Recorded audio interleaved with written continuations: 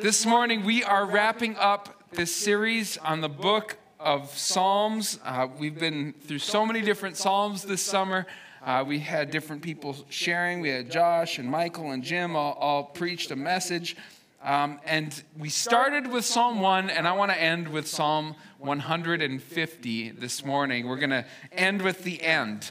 And if you have a Bible and you want to turn there, that's great. We're going to read through it together in just a second.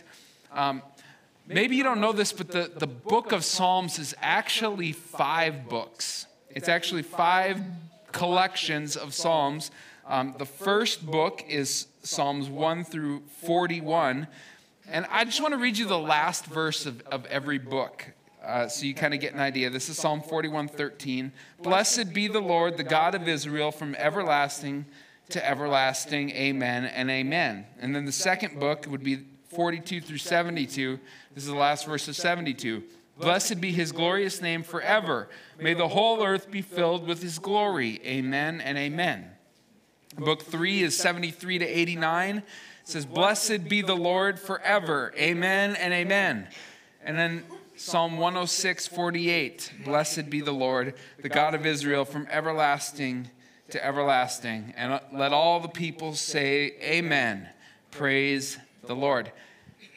Are you catching a pattern here? Okay. Every book begins or ends with this declaration of worship, of blessing to the Lord, of acknowledgement of who he is. And in fact, the entire last chapter, the final psalm in this last collection of psalms, Psalm 150, is in the same spirit of the way that every one of these books ends. And so we're going to read it together this morning. And I'm going to ask you to do this. We don't normally do this, but we're mixing it up this morning. And you had to listen to announcements for like 15 minutes. So I'm going to have you stand together. And we're going to read this out loud together. And if you have a Bible, I'm reading out of the ESV. We're going to put that on the screen as well. But would you read that with us? Verse 1. Praise the Lord. Praise God in his sanctuary. Praise him in his mighty heavens. Praise him for his mighty deeds. Praise him according to his excellent greatness. Praise him with trumpet sound. Praise him with lute and harp. Praise him with tambourine and dance. Praise him with strings and pipe. Praise him with sounding cymbals. Praise him with loud crashing cymbals. Let everything that has breath praise the Lord. Praise the Lord. All right, you may be seated. Okay, we're going to go through this line by line this morning and just learn some simple truths from this psalm. Listen, there's no hidden mysteries here. There's no commentaries that you need to fully understand what's being presented this morning. It's right in front of our faces as we read each line. It's clear instruction as to how God wants us to interact with him. It's David's encouragement of how we're supposed to lift up the name of the Lord.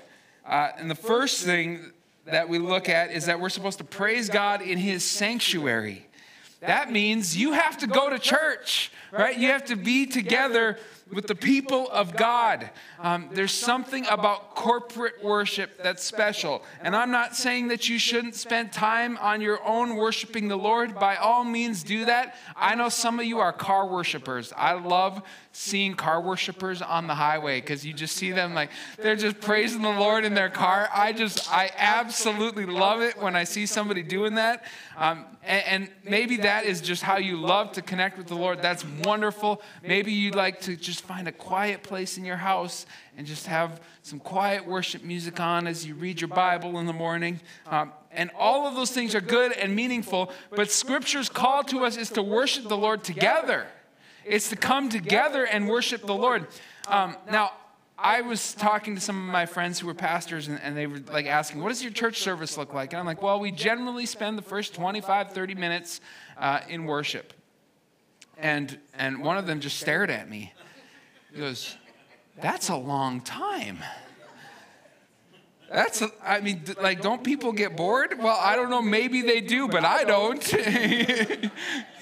You know, we think that 30 minutes is a long time to spend in worship to the Lord, listen, maybe you should shorten your message a little bit. You'll have more time to worship the Lord.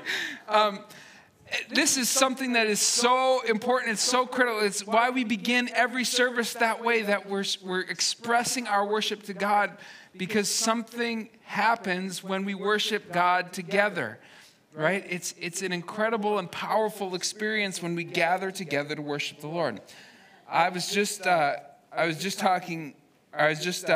family camp this past summer, and the speaker there was Micah McDonald. He's done a lot of our youth camps, and he spoke at Youth Convention a couple of years ago.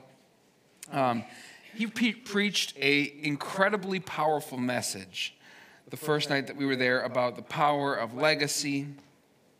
And he said that one of the most important indicators of the spiritual health of your family is whether you get them to church every single week or not.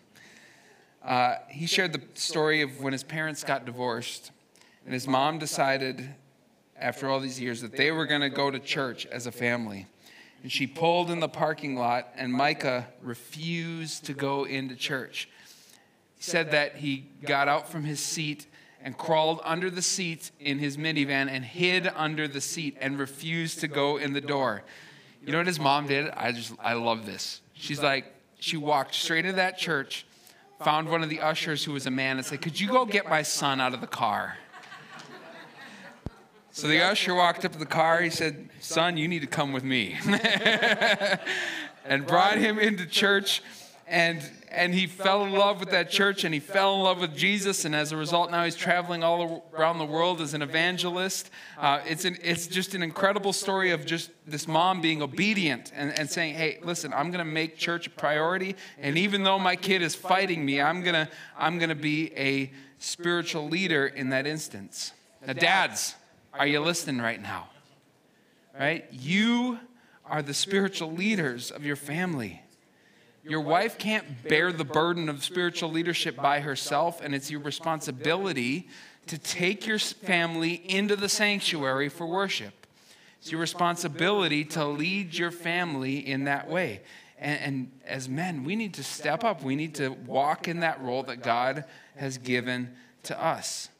Now, in addition to that, there are a lot of families without a dad in the home. And listen, if you're a godly man and you're serving the Lord, you can help one of these other families by kind of standing in the gap for that family that doesn't have a dad. Look for those opportunities to be a spiritual father to kids who maybe don't have a healthy family situation or have a dad that's filling that role for them. This is what the church is for. It's part of the reason why it's so important that we gather together in the sanctuary and worship together. Second thing is that we worship, we praise God in his mighty heavens. Now, I'm going to just say this. I know this doesn't sound like the most spiritual thing in the world, but one of the things that we need to do as believers is get outside every once in a while and just appreciate everything that God has designed and orchestrated. You know, last night we were driving home from a wedding, and we were heading back to Delano from Baldwin, Wisconsin, and there was just this incredible sunset. I mean, it was just unbelievable. It was pink. It was just absolutely beautiful, and we were just like, our breath was taken away by how incredibly beautiful it was. And then we picked up our kids and we kept driving, and I mean, this was 30 minutes later, and it was a monsoon. I mean, rain was coming down in sheets. I could barely see the road. And you look at that and you're like, I mean, wow, God has designed this earth in such an incredible way. Like the power of his creation is just so evident in this moment that you can go from 30 minutes having just this incredibly peaceful, beautiful sunset to this raging storm that's happening right now. I remember the first time I saw the mountains. I mean the Rocky Mountains. They are an incredible sight. And the first time that you see them, you just can't help but just be like, wow, that is incredible. It takes your breath away. I remember the first time I saw the ocean and got to see just water that expanded farther than the eye could see, right? one of the most beautiful things that we can do is get outside and appreciate everything that God has created. Now, that doesn't mean that we worship creation, right? Creation is the work of a good creator. It points us to our Heavenly Father. It shows us his handiwork and his power. So we need to worship God in the sanctuary. We need to worship him in the heavens. Then it says that we need to praise him for his mighty deeds. What has God done in your life that you can give him praise for? What are those moments that you've had in your life where you've seen God's hand at work, where he's done something for you, where he's shown up in a way that you didn't expect him to? Listen, we all have those memories. We all have those moments in our life where God did something for us.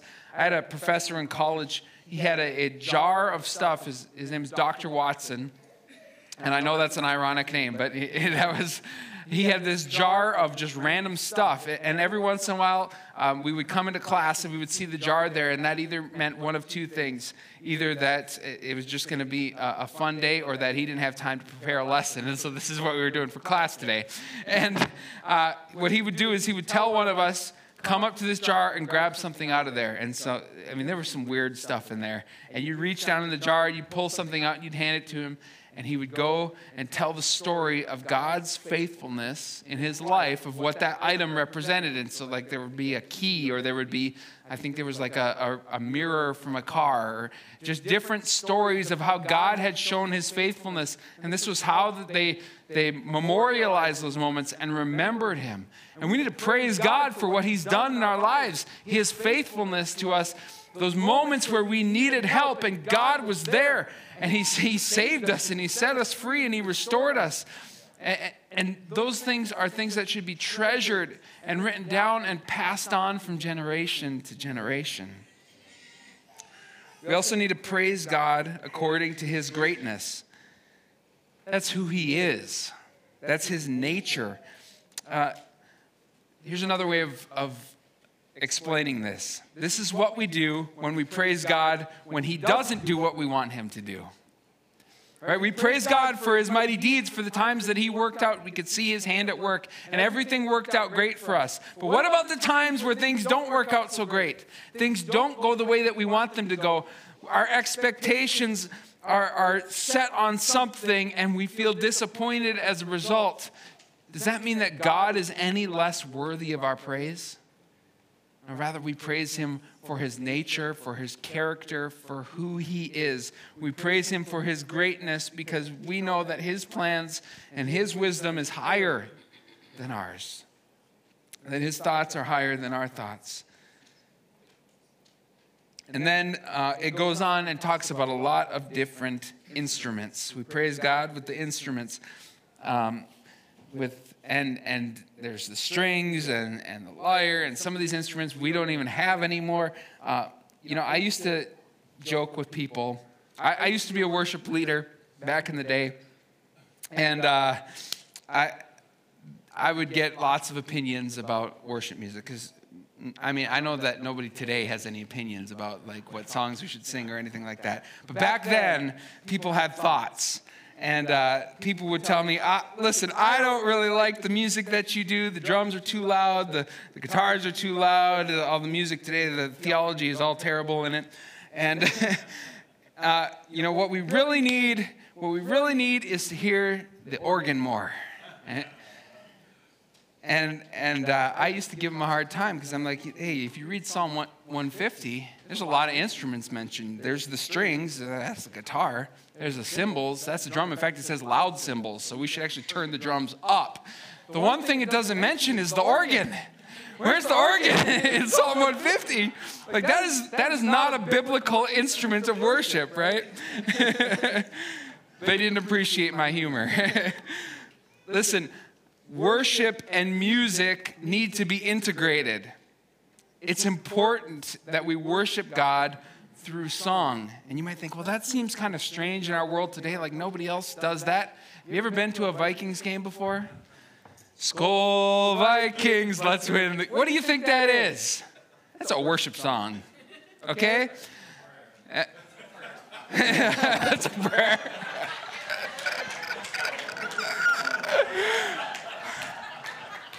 Hey, leave the jokes to me, okay? Listen, the Packers have the same thing. It's just they're less creative. Dun, dun, dun, dun, dun, dun. Yeah, see?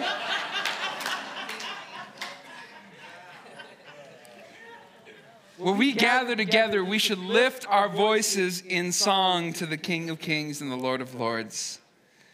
We should lift our music to him through instruments, through whatever we have in an expression of worship.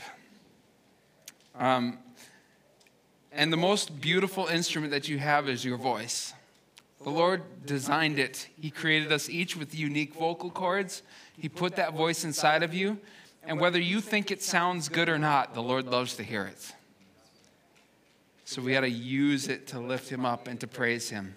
Now, I know that not everybody has the same idea of like what it means to be expressive in worship, and maybe your personality kind of leads you different ways in that, or your upbringing, or what you're used to in church. In fact, the other day in our board meeting, Ben made the joke, and I'm probably going to mess this up, but he said something along the lines of, listen, I lift my hands in worship at least twice a year, whether I feel like it or not.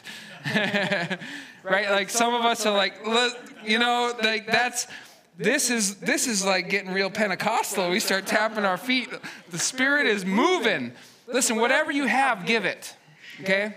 Give it in worship to the Lord because he's worthy of our praise. This psalm ends with this incredible verse. Many songs have been written using this phrase. It says, let everything that has breath praise the Lord. I'm going to ask Andrew and Nick to come, and we're going to sing another song in just a second, but I want to share a story with you, and I know that many of you will relate to this. When we had our first child, when Kayla was born a little over 12 years ago, I remember bringing her home and thinking, this is the most fragile thing that I've ever seen in my entire life. How am I going to get her to grow up without breaking her? Right? Like, I just, there's no way that she's going to survive with as incompetent as I am of a caregiver. And we all know after raising children, you understand that life is not nearly as fragile as you think it might be. But I remember watching her sleep at times and thinking, there is no way that she's alive right now. Right? Any parents have been there before? Right? And what you do, I know that some of you have done this, okay? You can just be honest and say that you've done it. You take your finger and you stick it right in front of their nose. Because if you feel the breath, you know they're still alive. So this morning, is your spirit alive? Is your spirit alive? Some of us are maybe a little comatose. But Scripture's command is clear to us. Let everything that has breath. If anything is coming out of your mouth and nose this morning, if you're still breathing, as long as you have breath, then God deserves your praise.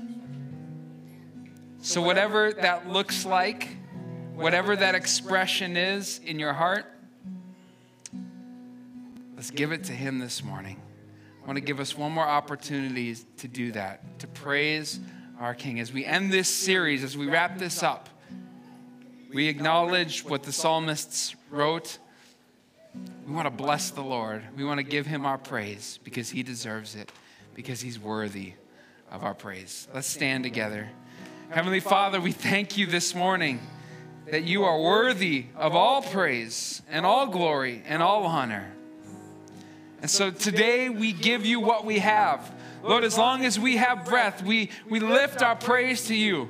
Lord, as long as you've given us a voice, we give you our praise. So Lord, be honored in the praises of your people today.